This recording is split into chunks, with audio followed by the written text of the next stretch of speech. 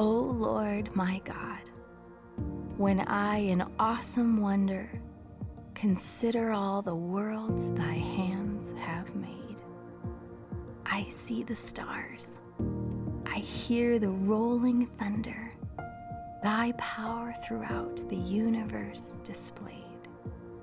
Then sings my soul, my Savior God, to thee, how great thou art, how great thou art. Let us strip off every weight that slows us down, especially the sin that so easily trips us up. And let us run with endurance the race God has set before us.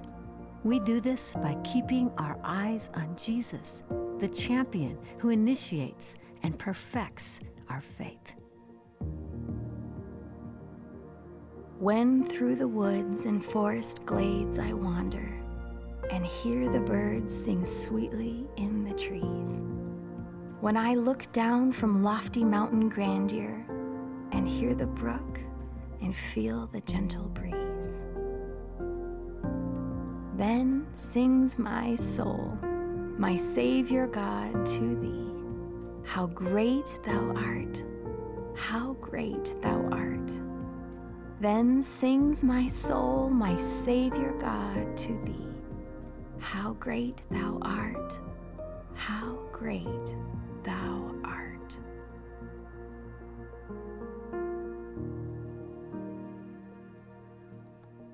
Did you have a great day?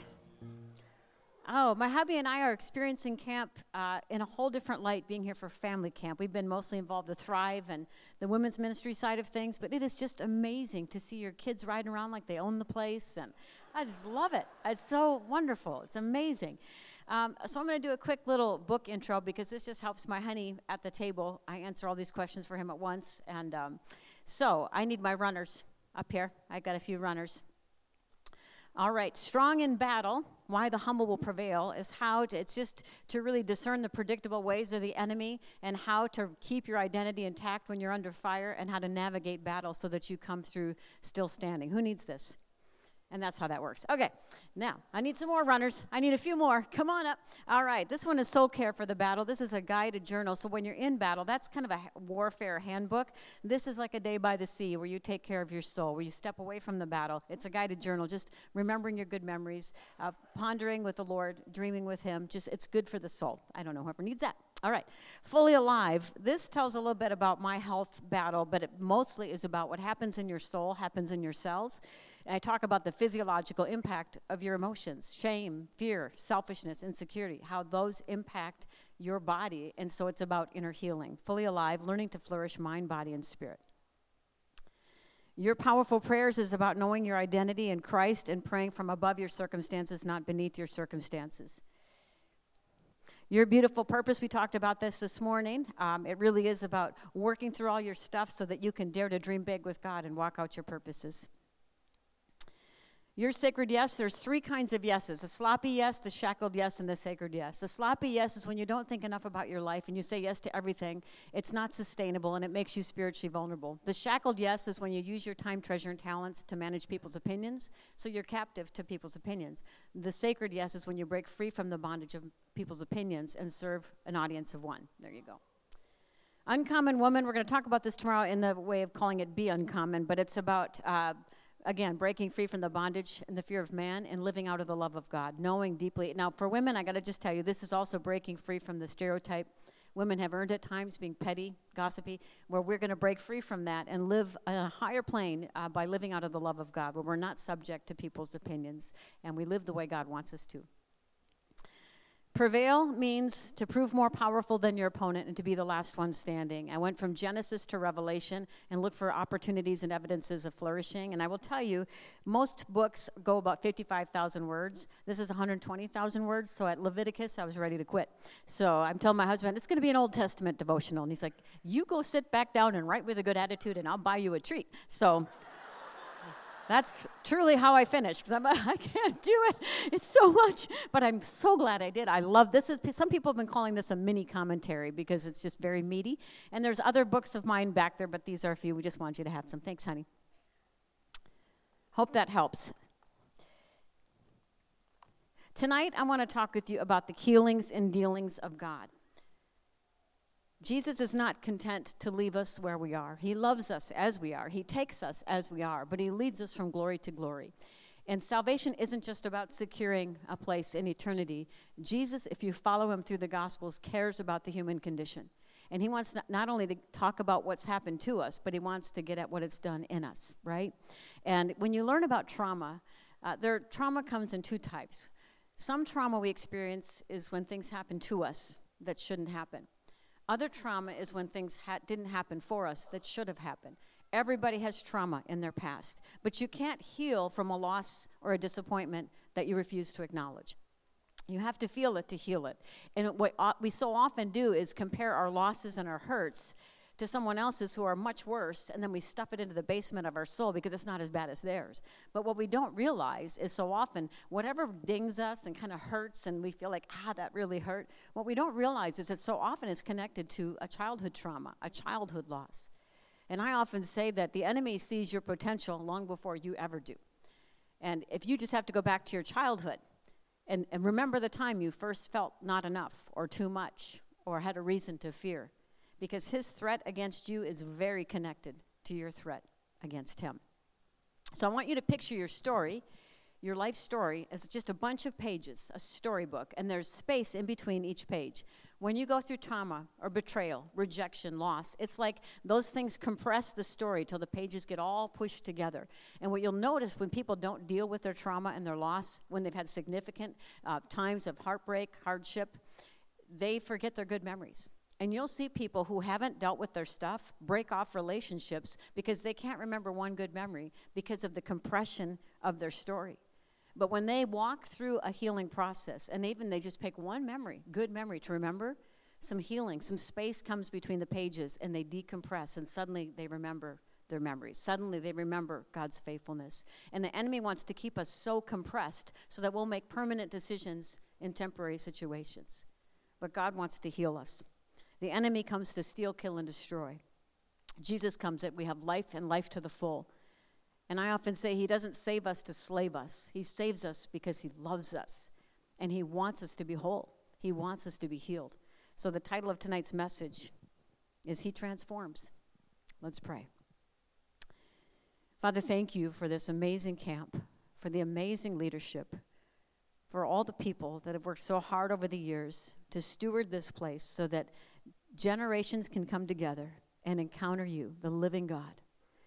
Like I said this morning, Kevin, I felt the presence as we drove onto this campus.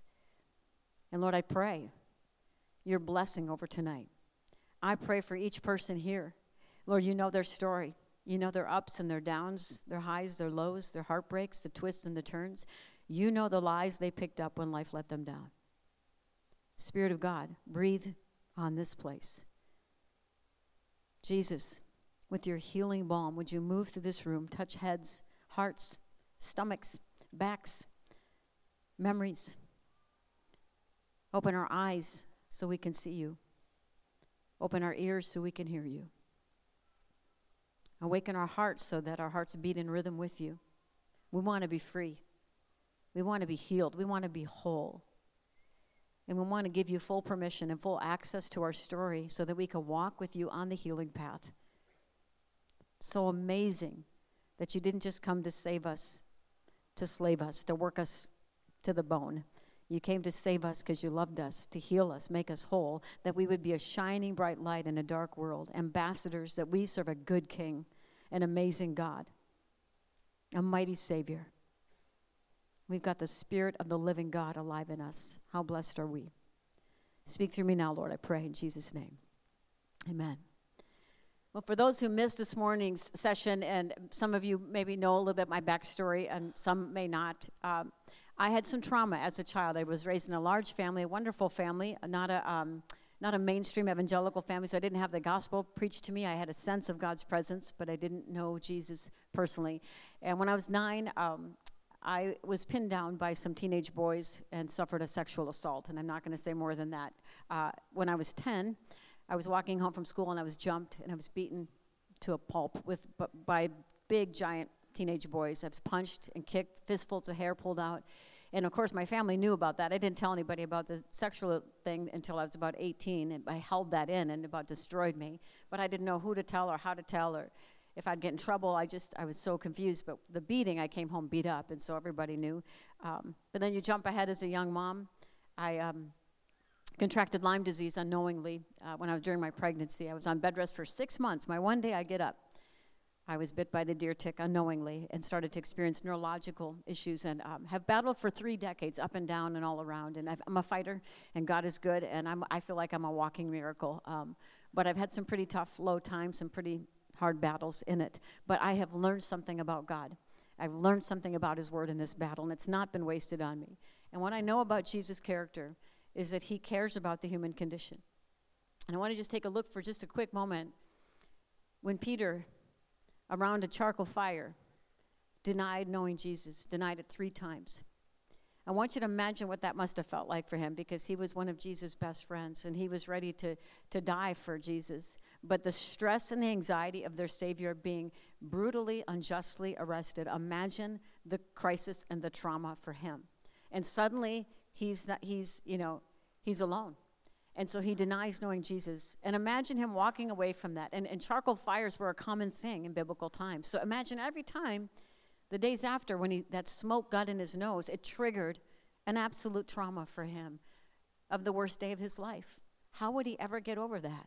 So isn't it amazing that Jesus, when he returned, built a charcoal fire by which to meet Peter at, to reset and give him a new sensory experience around a charcoal fire? Peter, do you love me? Do you love me? Do you love me? This wasn't to condemn Peter, it was to recommission Peter. Jesus will sometimes take us back to painful experiences so he can propel us forward and promote us in his kingdom service. The enemy will bring us back to keep us stuck. Jesus brings us back like a bow so he can launch us forward, and he intends to do that with all of us. I want to take a look in a moment here at the woman at the well, but first I want to tell you about, I have a radio show. myfaithradio.com is the website. We're in the upper Midwest. We're kind of all over the place, but where we're outside of our signals, people get it on the app, and we have people listening in 170 countries, which is just amazing to me. And I've been in radio for 16 years, and people always ask me, what's your standout? Who comes to mind? And I've been so blessed to talk to so many great leaders, but as far as the ministry value of a show, after 16 years, one that I'm still thinking about today is with Dan Allender, Dr. Dan Allender. Do you know him? Some of you do. He wrote the book, Redeeming Heartache. And I'm still thinking about that show. In fact, I just suggest you, if you want to write down myfaithradio.com, go to that website, search Dan Allender, Susie Larson. When you get a chance, go for a walk and listen to that show. But he talks about, because his ministry is for people in trauma to get them to a place of wholeness and healing. And after many years of studying trauma and why some recover and why some don't, he and his colleagues have discerned that trauma, for all of us, falls into one of these three archetypes. Trauma falls into one or more of these 3 outcast archetypes. The first one is an orphan. And you don't have to be a literal orphan, but if something happened in your trauma where you were left to figure things out on your own, you find safety through control. And there are a lot of orphan spirits that are CEOs and CFOs and even pastors, where suddenly they take that orphan spirit and they suddenly get in control. And they lead from a place, though, of brokenness. And what he said they need to heal is rest and care. The next one is the stranger, and that's person kept outside the blessing of those who are in power. They're on the outside of the circle, and they struggle with jealousy and anger, and what he says they need is hope. And the third one was widow, and again, you don't have to be a literal widow, but when you are isolated or vulnerable, you feel not loved. What you need to heal is loved. But he said the goal here with these 3 types of trauma, when healing happens, the transformation looks like this. The orphan becomes a priest. In other words, they become someone who advocates for other orphans. And what the enemy wants is for us to stay so stuck in an orphan mentality, we think we're permanently damaged. But for the believer, you're never permanently damaged. God can make all things new. So when you go from an orphan mindset to a priest mindset, that's the idea of a kingdom priest, right? Where you're advocating and you're interceding and you're so humbly confident in your position in God that you become an advocate because you realize you're not an orphan, you're an heir. And the stranger, he says, when they're healed, they go from stranger to prophet. So we think, like I identify with stranger. I have felt outside of the circle for so long on so many different levels. But we think if you're kept outside the circle, you think the answer is to get pulled into the circle. But no, the healed stranger becomes a prophet, where you know that you're calling. God has allowed this outside perspective so you can step in and bring an outside perspective, a biblical perspective. And then the widow, when you encounter royal love, you display God's love. And love heals so much. So now we're going to look at the woman at the well, because I feel like there's so much we can learn from her about how we are going to heal. And one thing Dan Allender asked on my show is, what is going on with our unwillingness to look disaster in the eye?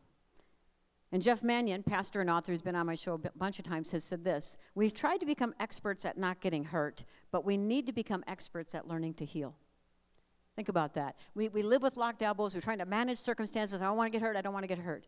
We're going to get hurt. We need to be experts at learning to heal. So the woman at the well. I love this story. The story is set in the book of John, chapter 4. We're going to look at the story from two angles, from the enemy's perspective and from the Lord's desire for us. The enemy's desire for us, the Lord's desire for us. A word about the well. Most women drew water in the morning and the afternoon.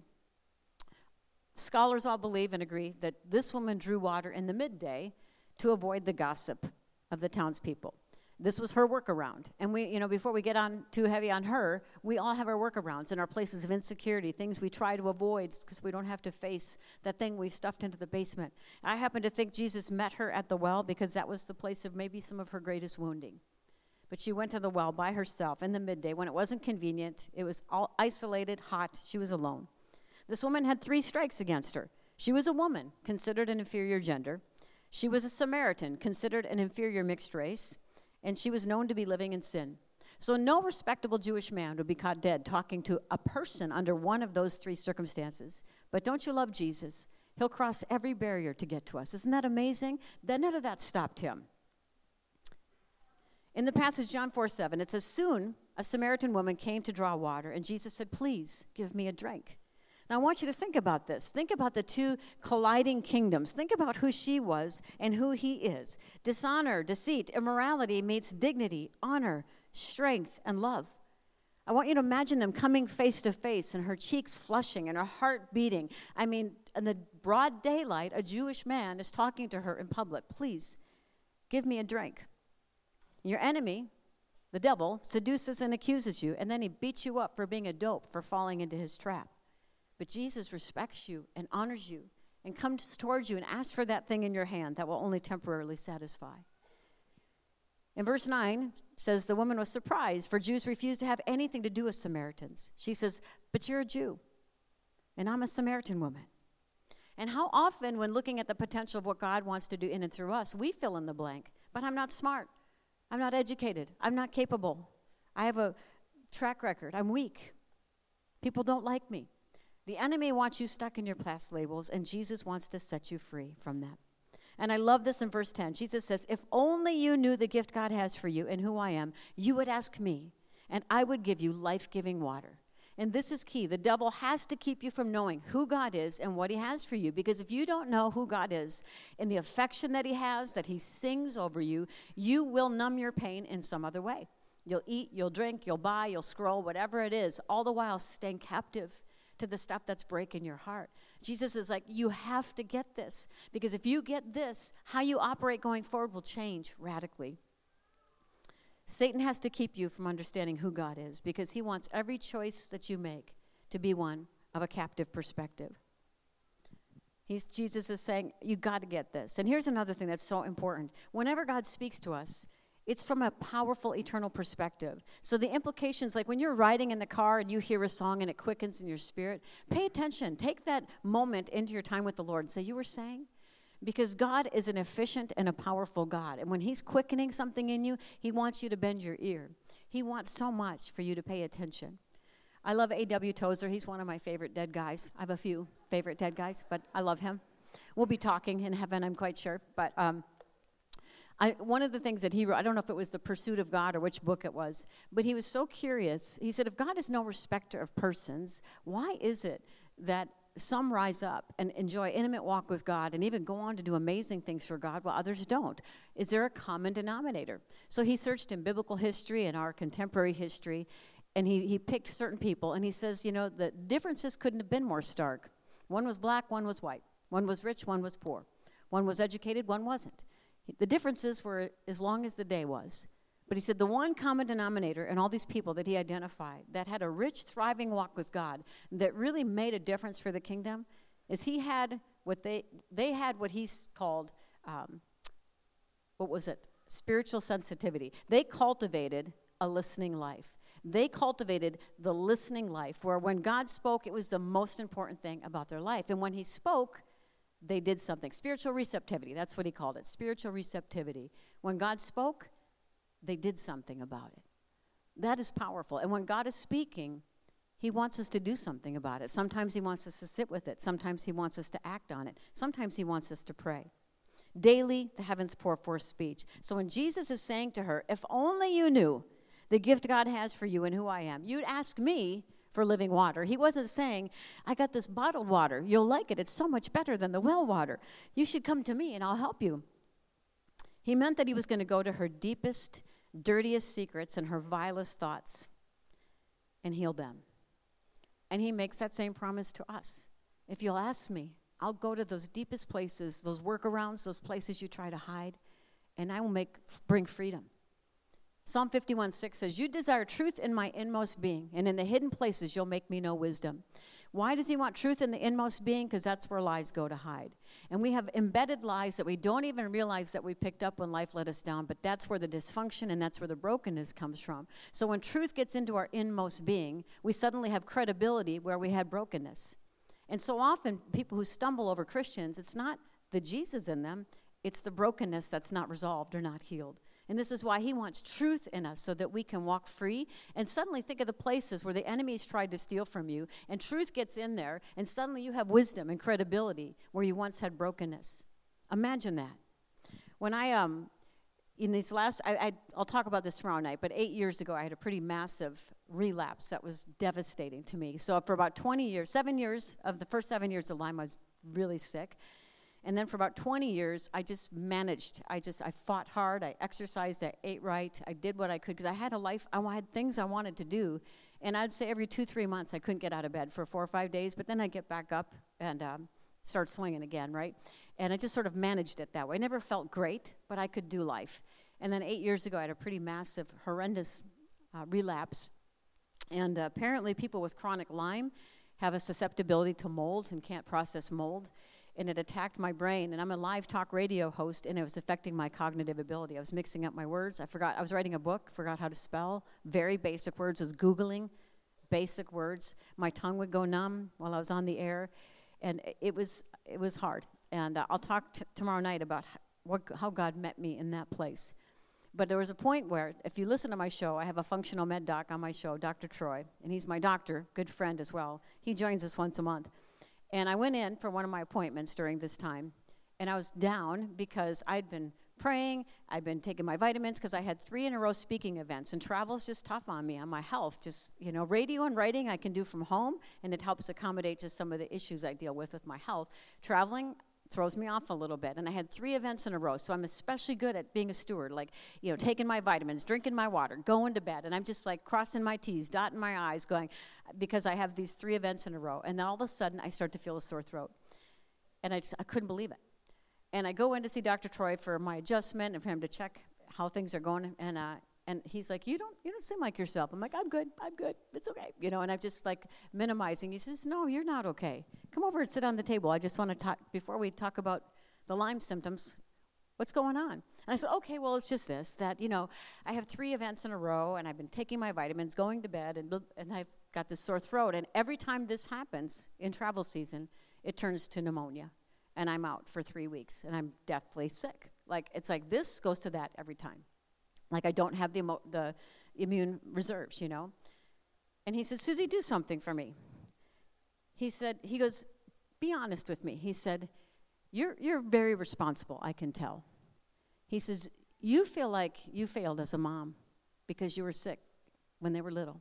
And I'm, ugly cry starting to come again. And he says, and now, as a speaker, you so desperately don't want to let your host down, and you hate how accommodating people have to be because of your health. And I lost it. I couldn't even believe it. He put words to something I didn't even realize, but it was this gnawing sense that I'm a debt to society. I hate that people have to accommodate me because my personality is to accommodate people. And it was like it was shame. I had so much shame and embarrassment around the stuff that I deal with. And I just started to cry, and I was just like, I hate it. I hate this. I don't know what to do about it. And he goes, I'll tell you what to do. Open your hands and repeat after me. He says, repeat. I accept me, and I trust you, Lord. I'm like, oh, I accept me, and I trust you. Something happened in that place. And he said, Susie, self-contempt will do more harm to your soul and your cells than any sickness ever would. And this is why God goes after these places. He loves us so much, and it does us more harm when we're not paying attention to the losses, the hurts, the workarounds. And I know this is a heavier message than what we talked about this morning, but I felt like the Lord wanted us to go there, so hang with me if you would. He's asking the Samaritan woman, if only you knew the gift I had. And the Samaritan woman has this earthbound perspective and says, sir, you don't have a rope or a bucket, and this is a very deep well. Where are you going to get that living water? And this is the thing, is the enemy tries to get you to live by what your eyes see and by your emotions, because then your own words will bear witness against God. I remember when we were young marrieds and I was battling this illness and our medical debt was impossible, and I'd be on my knees going, my God will supply all my needs. And I get up, it's never going to work. And I can remember hearing God going, which of those should I act on exactly? I mean, prayer or your declaration over your life. But I was living by what my eyes see, and there was a point where I had to line up my heart, my mind, my prayers with what God said. But enemy wants us to live by our emotions and our circumstances. Jesus wants the eyes of our heart to open up. So the woman at the well has this almost comical response. Please, sir, give me some of that water. Then I'll never be thirsty again. Then I won't have to come here and haul water. Because you know how inconvenient it is to have to avoid the townspeople? It would be easier if you could just drop it off at my door. That's kind of what it seems like she was thinking. And so often in our uncomfortable situations, we want a break. But God wants to give us a breakthrough. We want just quick relief, but the Lord Jesus wants to bring redemption. He wasn't about to make her comfortable in her captivity. He wanted to set this woman totally free. So, verse 16 to 17, Jesus confronts her sin. Because she says, please, sir, give me that water. I'll take that water. Okay, go get your husband. She sidesteps, I have no husband. And this is the thing in this story that is so hard for us, but it's good for us to face head on. The thing that stands in the way of us being truly, truly free is the denial and the justification of the places in us that still need healing and wholeness. God wants to deal with what happens to us, but he wants to first get at what's happened in us. And you know, when you come to Christ for the first time, it's through the little door of humility. You go through the little door of humility to say, I'm a sinner. I need a Savior. Jesus, will you come into my life? Heal my soul, make me whole, forgive me of my sins. Well, I would submit to you that healing and maturity happen very much the same way. We come to the edges of ourselves and we say, more of you in me. When Jesus said, blessed are the poor in spirit, for theirs is the kingdom, what poor in spirit means is blessed are those who know their need. So the enemy, again, every time you come to the edges of yourself, or maybe you get angry, or you get impatient, or you feel afraid, and your self-life starts to show, the temptation is to come under all kinds of condemnation and let that enemy rail in your ear. But blessed are those who are poor in spirit, because theirs is the kingdom. So you should get excited. When you come to the edge of yourself, knowing that and acknowledging that, there's more of the kingdom to inherit. It's like when you come to the ends of yourself, there's more of Jesus to know. You hold a Dixie cup and the ocean remains. His love knows no bounds. His grace is an ocean. And when you come into these places where you notice that you need more redemption, more healing, rejoice, because you've got it, baby. I mean, Jesus has it for you. He won it all. Isn't that just the best news ever? Yes. Well, the woman, her response to Jesus, she answers with a religious question, and it's kind of like a rope-a-dope in boxing. They're doing this, so you know what I mean? Where she wants to take the attention off of her sin and say, isn't it true? And she's asking a religious question about the well. Like, what she's feeling like is, I don't really want to talk about this right now. You're talking about that sin thing, but let's talk about this over here. And so often, when God is putting his finger on something in our lives, we like to change the subject too. Not always, but sometimes, where he might say, that fear, I want to talk with you about that. And you're like, I don't want to talk about that, but I'll join another committee at church. Happy to do it. Right? And I think there's times where we're hiding in our church activity when Jesus is saying, I just want you to come alone with me. I want to just heal those places so I can set you free to do something beyond your wildest dreams. As long as we walk the face of this earth, I believe for every one of us, I don't care what our status is, how long we've walked with God, if you've got a high-level position in church, as long as we walk this earth, there's going to be a next thing that God wants to redeem, a next thing that he wants to pull up out of our soil to make us more like him. And again, he does it with such an invitation, never condemnation, never obligation, always an invitation. And his voice is sweet and gentle. That fear, I want that. That insecurity, let me take that. That anger, I can redeem that. That tendency for you to get into striving when you don't think I'm going to come through for you, I want to calm your nerves. I want to show you that I am your provider. It is an amazing thing when we dare to trust him. Psalm 46:10, be still and know that I am God. I will be exalted among the nations. I'll be exalted in the earth. That passage, be still and know, also translated cease striving and know, means these things: to let go, sink down, relax, and in some cases be quiet. And then know means to encounter God in an experiential, life-changing way, in an intimate way. So I want you to think about, let's say your striving restlessness is in finances, and you don't trust God to provide, so you're doing things that are maybe outside his will, and it's not sustainable because there's not grace to do the things he's not asked you to do, and you're getting exhausted. Or maybe your striving is with your prodigal or in your marriage or in your job, and in that place, the Lord is saying to you, stop striving. Let go. And that seems irresponsible if you're a hyper-responsible person. Sink down into the Father's love. Relax. That seems very stressful if you're responsible. And in some cases, be quiet. In other words, if your own words are bearing witness against the promises of God because you're in a perpetual cycle of stress, stop talking for a bit until you immerse yourself in the Father's love. When you let go, sink down, relax, be quiet, and encounter the Father's love, you move from striving to abiding. And that's where the fruit happens. That's where the miracles happen.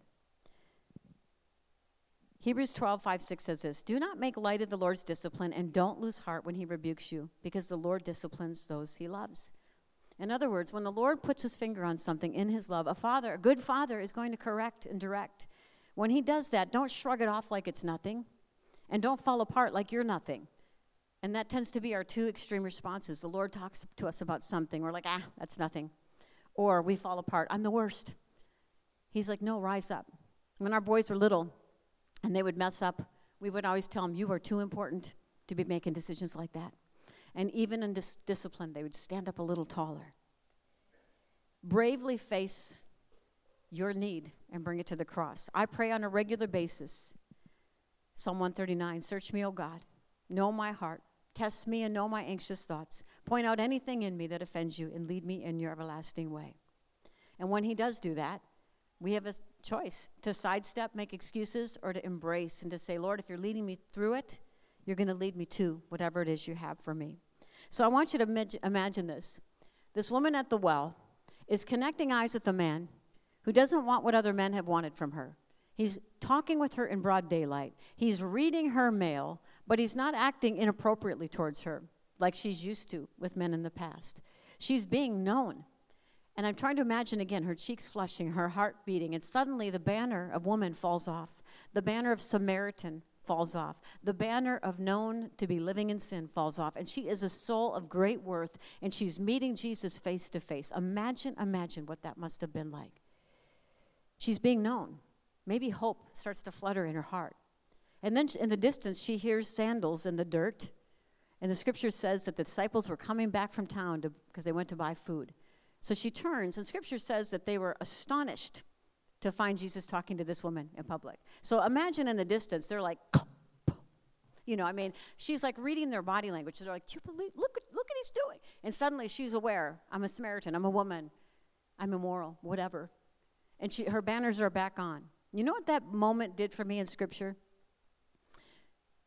Until we see Jesus face to face, there's going to be people who have an outdated opinion of you. Christians who have an outdated opinion of you.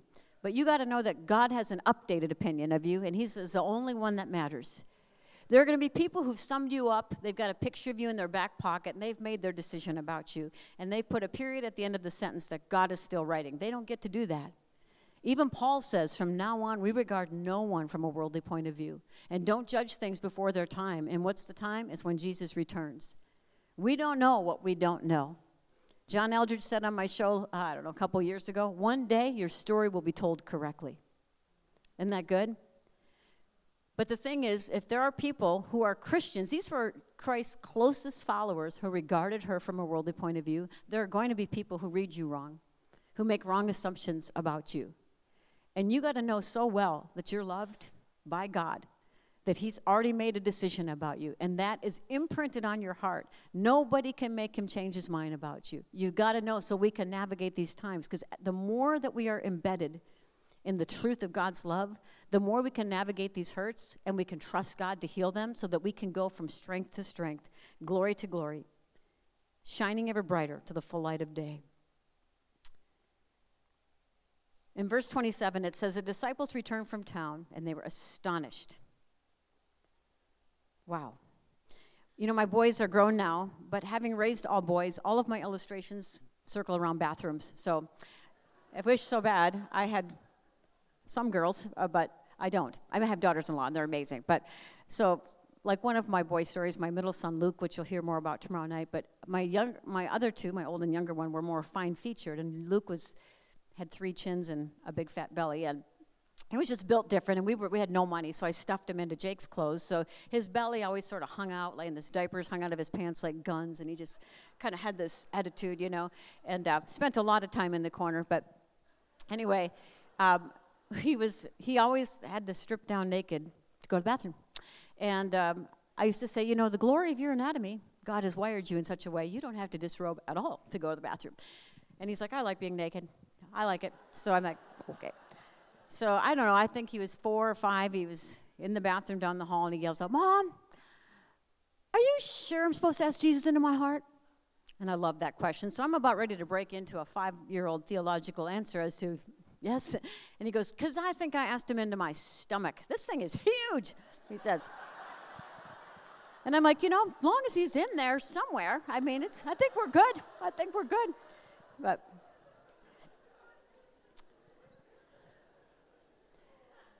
and here's another bathroom story, but this one's not my son, but it's a true story, Minnesota story.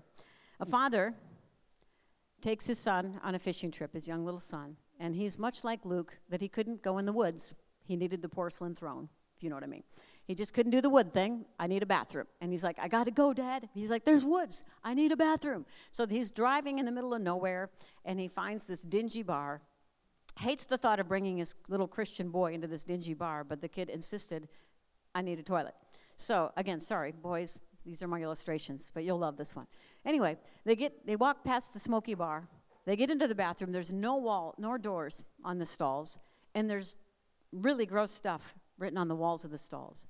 So this dad kneels into the doorway of the stall while the boy sits on that toilet, and he holds the boy's face in his hands, and he pulls his face close because he didn't want him to see the stuff written on the walls. And he said, keep looking at me, son. You just keep looking at me. And this is a picture for us because you can build a case against anybody. What would be written about you on those walls? Some of it might be true. Some of it might have a kernel of truth wrapped in a lie, and some of it's a bold-faced lie.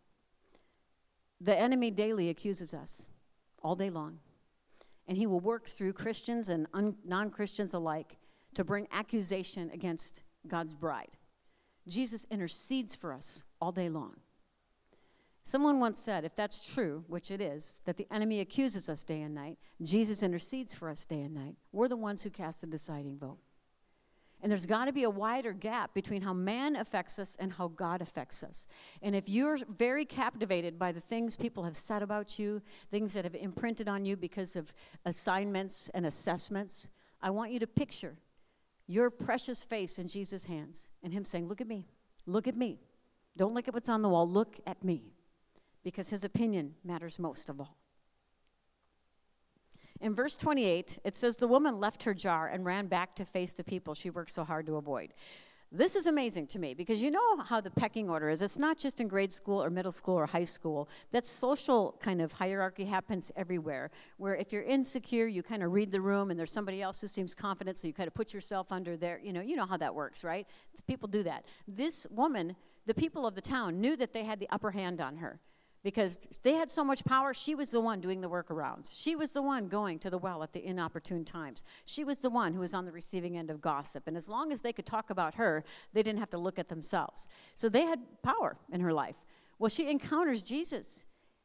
She encounters Jesus. I want you to think about this, to the point that she can go back and face the people who'd summed her up.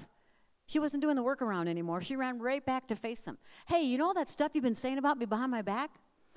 Well, first of all, a lot of it's true. But you should come meet somebody who told me to my face. It's really exciting. I mean, really, this is the best day ever. I mean, I try to imagine that. Why? How could she do that? Because saving face was swallowed up by saving grace. They lost power in her life, and they knew it. They lost the hand. They lost the upper hand. If this woman could be so free to say, you know all that stuff, come meet a man who told me what you've been talking about me behind my back. He said it to my face. Come meet him, because I think he might have a few little things to say to you too. Not in the scripture, but I'm kind of implying. I think it probably is. They were so intrigued by her freedom, they followed her to the well. And they were so amazed by Jesus, they asked him and his disciples to stay for a few days. And do you know what happened? Almost a whole community was saved, because one woman was being willing to be known as needed saving. And churches are so full of people doing the facade, performing well, trying to act like they've got it together. None of us have it together. This is why Jesus sent new mercies to our door and sends new mercies every morning. We're all works in progress. And Jesus came to save us. Isn't it just amazing? We can't jump high enough to save ourselves, so love came down. It's radical, it's scandalous, it's amazing.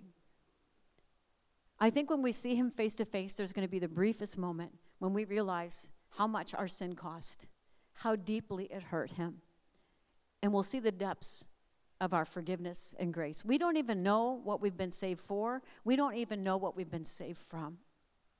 And Jesus, knowing full well that we didn't know, died for us anyway. I think that's absolutely amazing. When we allow personal transformation, when we can humble ourselves enough to say, have your way, God, there's still unhealed stuff in me. And the thing is, you don't have to go looking for it. The enemy will stir it up. And I always say, God will allow an overplayed enemy attack to position you for freedom. That's the only reason God will allow the enemy to do that, because he wants to make the devil sorry he ever messed with you. One of our retired pastor friends said that when you get stirred up in yourself, life starts to show, don't despair and don't pretend it's not happening. It's Lord Jesus reaching into your soul going, you see this? I'm about to deliver you. So get excited, because he's taking you from strength to strength. And when we are willing to be known as people who need saving and healing and redeeming and restoring, fruit happens, church happens, power happens. Churches are filled with people playing the game and working hard to look good. But if we could get over ourselves and be in awe of God's grace and his mercy, everything would change. I don't want to assume everybody here knows Jesus as a Savior. And so if you've never, I'm going to invite the band up if I could. And if you don't have a piece of paper, everybody should have a little piece of paper. And if you don't, you can maybe raise your hand. I think there might be some at the end, but everybody needs a little square piece of paper. Do you all have one? And if you don't, you could raise your hand. I think we've got some hosts that'll bring some around. See some hands over there.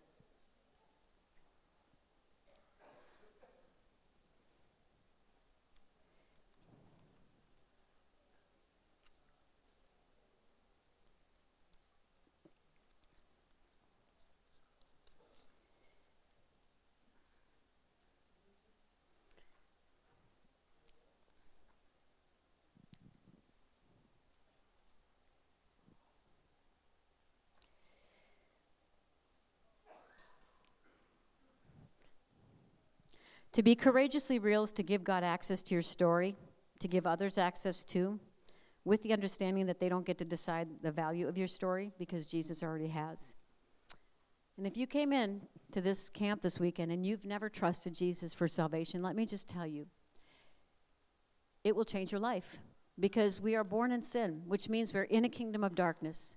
And Jesus knew we could never save ourselves, so he came. He lived, and he died on the cross for our sins, and he rose again, and he blew the doors off of the devil's claim on us. But he'll not force his love on anyone. He'll not force salvation on anyone. It's a free gift, and each of us has to decide, I believe it, I receive it. I'm a sinner, I need a Savior. But when you get to that place to say, I cannot jump high enough to attain heaven, because it's not about being, I hope so, that I'm good enough. You can never do that, because every sin that we commit, which is multiple times a day, it's a debt. And you can't get to heaven and be in debt. So Jesus came and paid our debt, a debt we could never pay. Imagine that. He did that to such a degree that our sins can no longer be counted against us.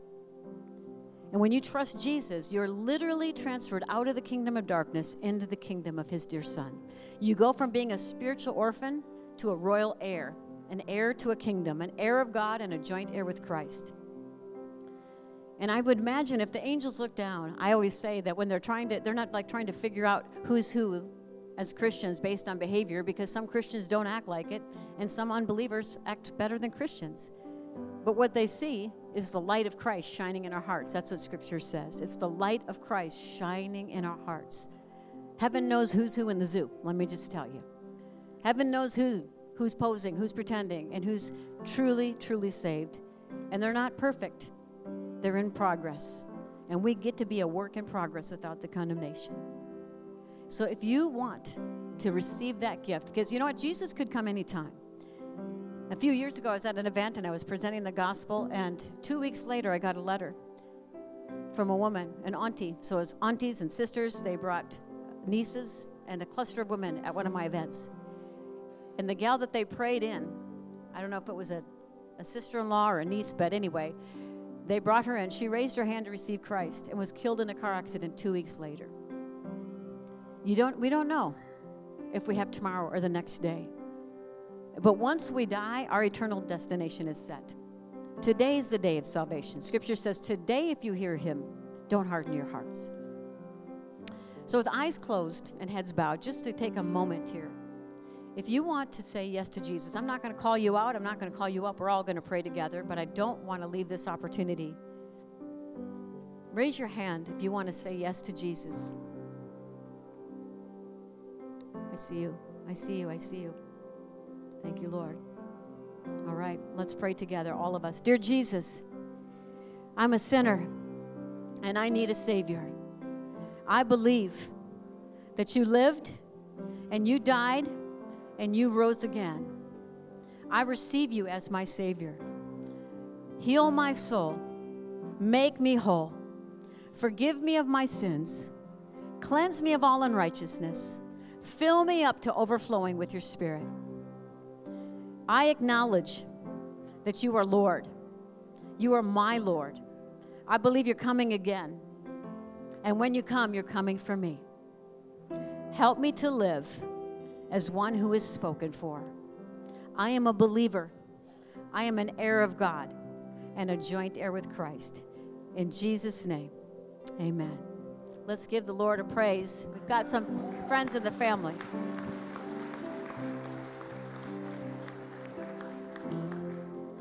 Your little piece of paper, this is a response time.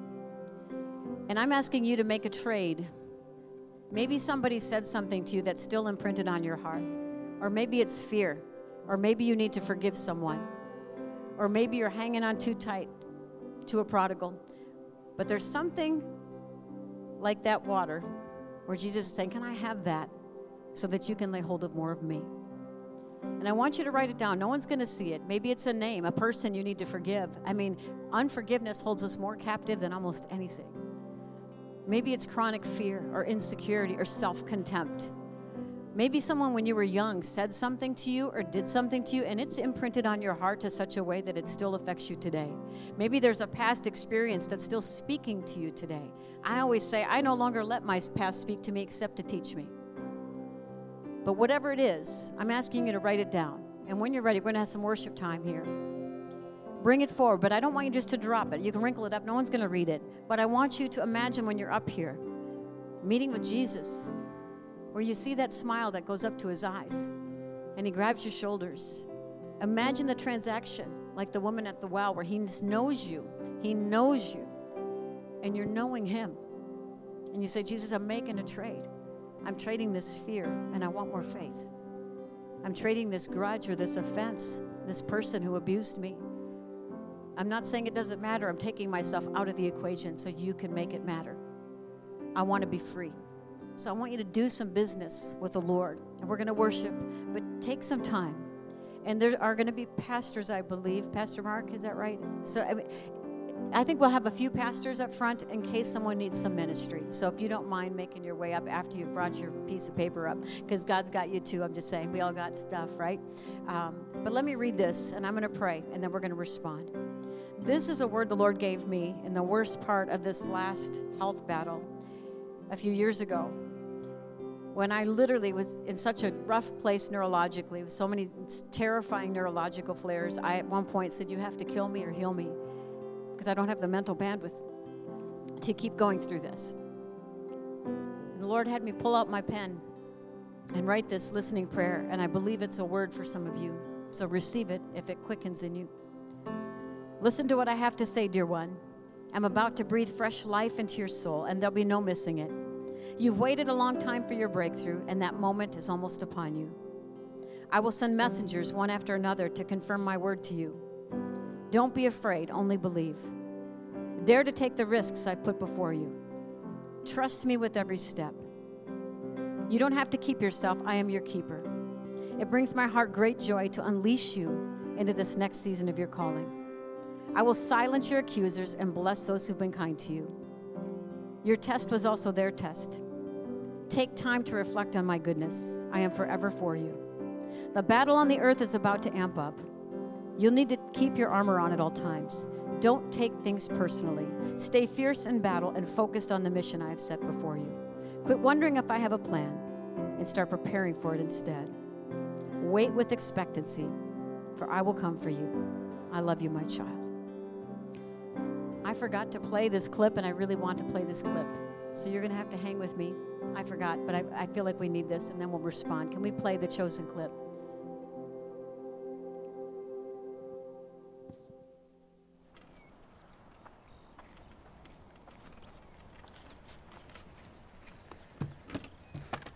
Would you give me a drink?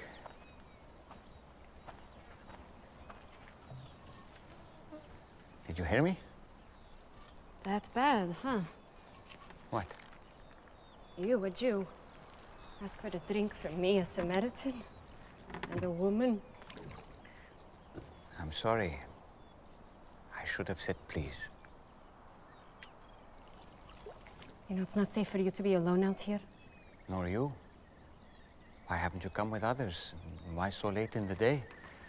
Don't women come to the wells in the cool of the morning? Yeah, well, none of them will be seen with me, so I have to come out now, in the heat, as you have so kindly reminded me. Why won't they be seen with you? Long story. I'd still like a drink of water if you can spare it. Amazing what a parched throat will do. Aren't I unclean to you? Won't you be defiled by this vessel? Maybe some of my people say that about your women, but I don't. Yeah? And what do you say? I say if you knew who I am, you'd be asking me for a drink. Really? And I would give you living water. Would. Except that you have nothing to draw water with, and this is a deep well. Besides, what do you need from me if you have your own supply of living water? Long story. But Jewish water is better than Samaritan water. That's not what I said. Are you a better man than our ancestor Jacob, who dug this well? Your water is better than his? I know Jacob. And everyone who drinks this water will thirst again.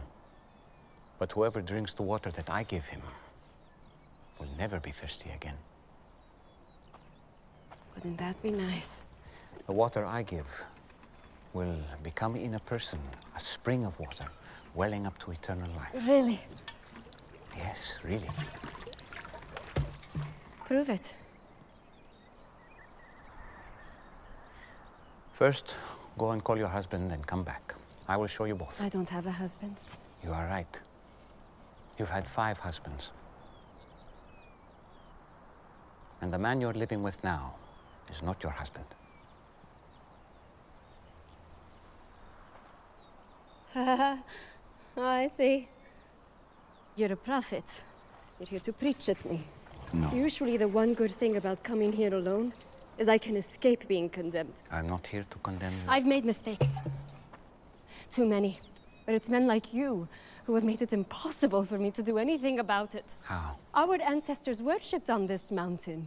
But you Jews insist Jerusalem is the only place for true worship. They say that because the temple is there.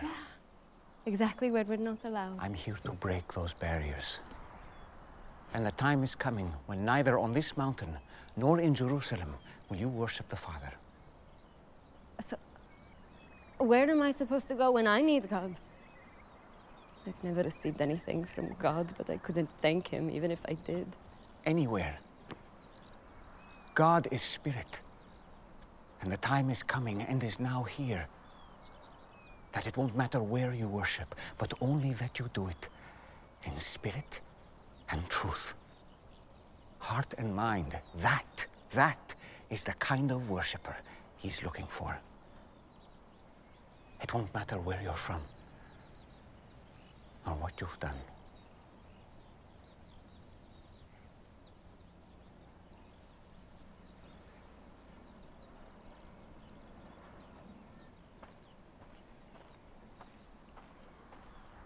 Do you believe what I'm telling you? Until the Messiah comes and explains everything and sorts this mess out, including me, I don't trust in anyone. You're wrong when you say that you've never received anything from God. This Messiah you speak of, I am he. The first one was named Ramin. You were a woman of purity who was excited to be married. But he wasn't a good man. He hurt you. And it made you question marriage and even the practice of your faith. Stop it. The second was Farzad. On your wedding night, his skin smelled like oranges. And to this day, every time you pass by the oranges in the market, you feel guilty for leaving him. Because he was the only truly godly man you've been with. But you felt unworthy. Why are you doing this? I have not revealed myself to the public as the Messiah. You are the first. It would be good if you believed me.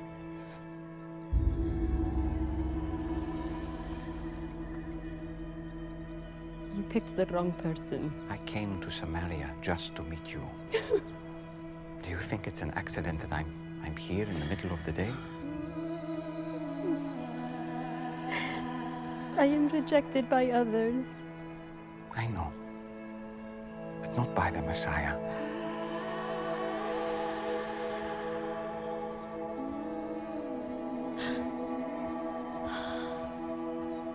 And you know these things because you are the Christ.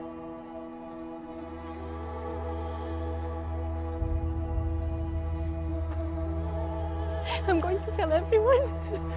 I was counting on it. Spirit and truth. Spirit and truth. It won't be all about mountains or temples. Soon, just the heart. You promise. I promise. This man told me everything I've done. Oh, he must be the Christ!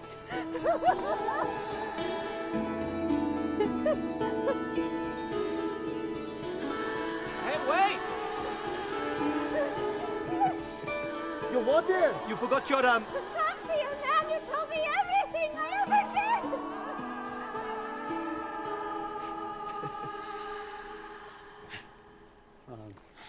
Rabbi, we got food. What would you like? Ah. I have food to eat that you do not know about.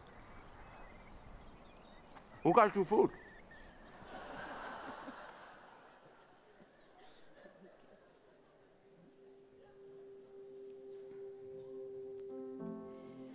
The more we know his love, the deeper our healing goes. We have a Jesus who crosses every barrier to get to us, but he'll never force himself on us. And we can't mature unless we heal. So I would love for you just to write whatever it is, and healing comes in layers. So whatever is that top thing, the thing that God is saying, can I have that? Would you write it down and make your way forward when you're ready? We're going to worship a little bit.